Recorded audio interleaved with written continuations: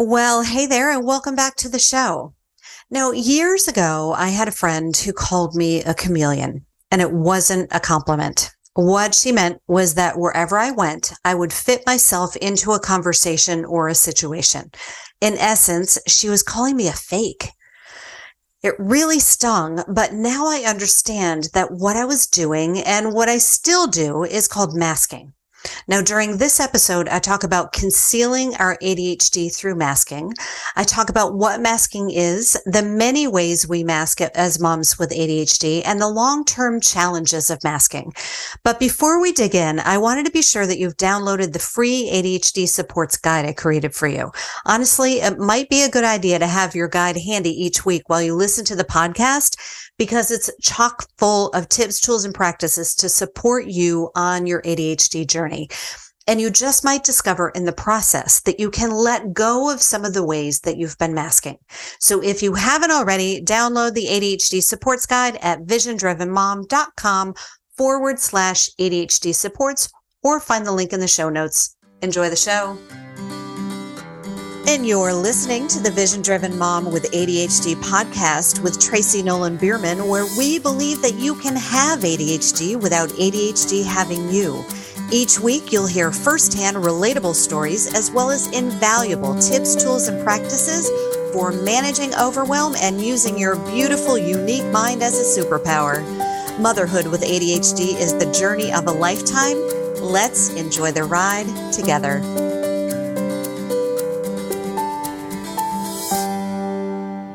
Now, masking is something ADHDers do a lot to fit into this neurotypical world that's not really set up for those of us with neurodiverse minds. It's not about lying or pretending to be something other than who we are. It's more of a coping mechanism than anything. Now, I wasn't aware of the term or that I was masking until I really started embracing my own ADHD. And now looking back on my life, especially my social interactions, I can see it very, very clearly. In fact, I have a friend who used to call me a chameleon, and it wasn't a compliment. What she was talking about was that she witnessed me going into any situation, right? And kind of mimicking what was going on in the room. Right. And I can now see that my chameleon-like behavior is a superpower. I can read a room and I can feel energy from people. I can feel their feelings and I can adapt to the energy in the room. Women with ADHD especially are really good at observing behavior and mimicking what we see. But I guess for me, my chameleon-like behavior was both masking and using my intuition, sort of a hybrid. But I definitely see so many ways that I've used masking and that I've masked in the past. And I still do now, but at least now I recognize it, right? At least because we can't do anything, we can't make any changes unless we have some kind of self-awareness.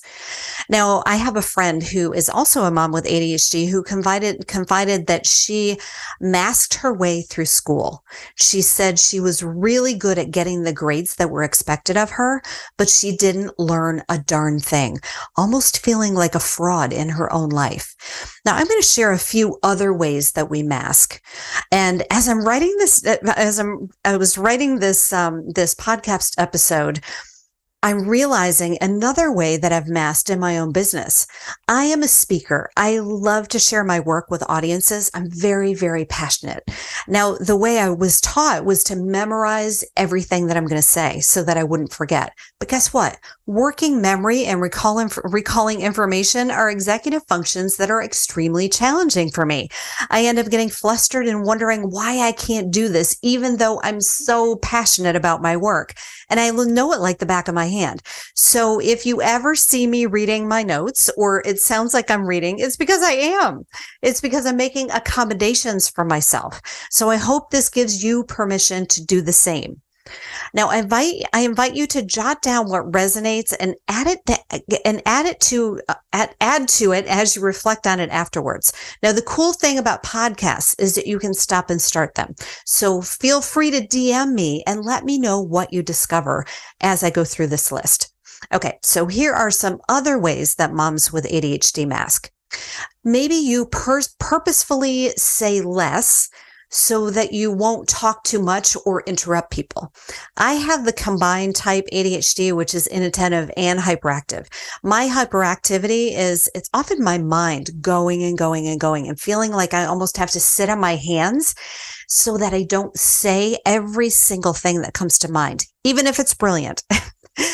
Maybe you obsessively check your belongings or your plans to be sure that you don't lose or forget something. I'm raising my hand here too. That would be me. I have become a bit OCD when it comes to keeping my shit together, really. I went on a trip recently and oh my gosh, the packing, I don't know about you, but the packing, oh gosh, the packing drives me insane. Obsessively checking, making sure, and even going in my mind, okay, so how are we going to how going through the whole trip in my mind, getting there, what I'm going to wear, what we're going to do, kind of obsessively going through those things in my mind. And of course, not letting anyone else know about it unless they happen to walk into my room while I was packing. They'd be shocked. So maybe you react as expected rather than how you really feel. I attribute that to the big emotions that we often experience as women with ADHD. We may be well aware of that and hold our emotions down rather than letting them out in public. Maybe you seem and act fine and not show any signs that there is a problem. Maybe you hide your hyperactivity until you explode in the privacy of your own home or when you're with people that you trust. Our ADHD kiddos might be doing this all day at school. The teacher reports perfect behavior at school, and then they completely melt down at home. They've been masking and doing what's expected without an outlet for their emotions or their energy. Maybe you're overly conscientious about the state of your house. That would be me too. It's such a paradox because I really want my kids to want to have their friends over, but I want them to see it neat and clean. Same thing about entertaining in my home. I love to entertain and be with my people, but I feel embarrassed about the state of my home at times. You might have a difficult time listening and staying focused on what someone is saying, but nodding and agreeing the whole time. Oh my gosh, I do this often and I feel bad. I'm like, oh my God, I cannot remember what you just said. Or you ask them to repeat what they just said again and again and again. Now, working memory is an executive function that can be really challenging for those of us with ADHD. And I would bet that adds to the social awkwardness we sometimes feel. Well, for me, it's most of the time. Now, I don't know about you, but I take lots and lots and lots of notes at the doctor while talking to the school counselor, while watching something in a meeting, and just about anywhere so I don't forget. Now, you can't see it because this is a podcast, obviously, but I have a bookshelf that is full of notebooks that are full of notes that are somewhat organized. Now, will I ever look at those notes? Now that I'm saying that, I think I just maybe I need to have a big bonfire. And oh my goodness, phone numbers. I often have to hand my phone over to somebody so that they can enter their phone number. Otherwise, I'm asking them to repeat every 3 numbers, even though there are only 10. And that's embarrassing. Maybe you obsessively organize and create systems. I can't even tell you how many chore charts and systems that I've put in place over the years, only to have them fall by the wayside because they're too much for me to maintain. Maybe you bottle up your emotions and push them down. I'm much better about this than I used to be, but it still happens unless I'm practicing my vibe care regularly. Maybe you say yes and you regret it later.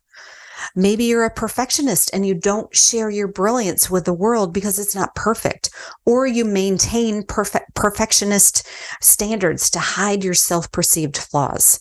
Maybe you have difficulty focusing because you're trying hard to hide excess energy. Maybe you suppress stimming. Now, stimming is self-stimulation, like leg bouncing, rocking back and forth, biting, picking, or pulling skin, or hair, or other repetitive behaviors so no one notices. I know this is weird, but I type out words with my fingers, kind of like, because from typing class when I was in high school, right? My kids, I shared that with my daughter, and I'll be driving along I'm like typing signs. I'm typing like what someone said. I'm typing thoughts. My daughter in the backseat of the car will say, okay, mom, what are you typing? What are you typing? It's a little embarrassing, but it's okay. Maybe you mimic or copy others in social situations, like I mentioned with the chameleon story, so you'll fit in. Now, the problem with masking is that we often hide our symptoms, leading to a later diagnosis or a misdiagnosis. It's one of the reasons that girls and women are diagnosed later than boys. There are social expectations of girls that lead to masking. It may be why you're just now getting diagnosed in your 30s, 40s, and 50s. Now, undiagnosed, untreated ADHD often leads to anxiety, depression, and other forms of mental illness. There's also a higher risk of addiction, self-harm, and suicidal ideation in females with ADHD.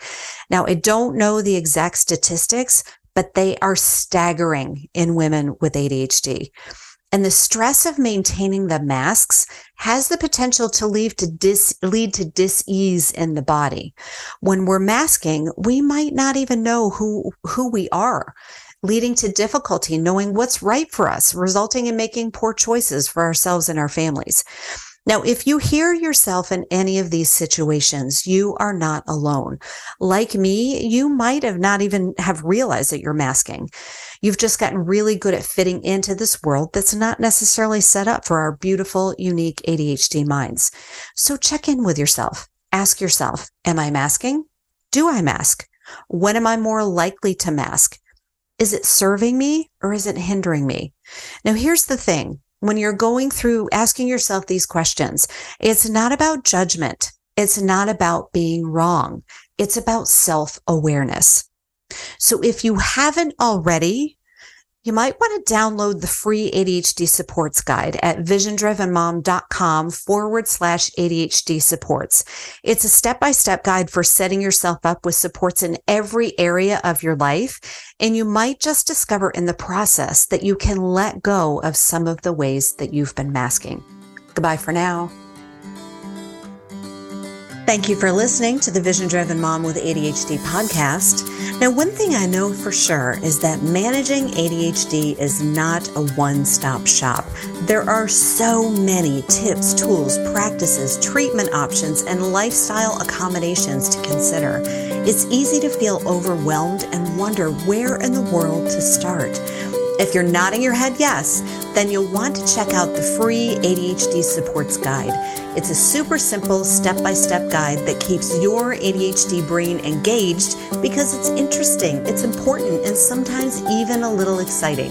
I invite you to consider yourself a detective as you discover the ideal combination of supports to help you remain calm, be more consistent, stay focused on what's important, shift out of overwhelm and other big emotions more quickly, make decisions more easily, and develop more confidence, all while becoming more of the person you know yourself to be. Download the guide at visiondrivenmom.com/ADHD supports or find the link in the show notes. I truly believe that you can have ADHD without ADHD having you. Goodbye for now.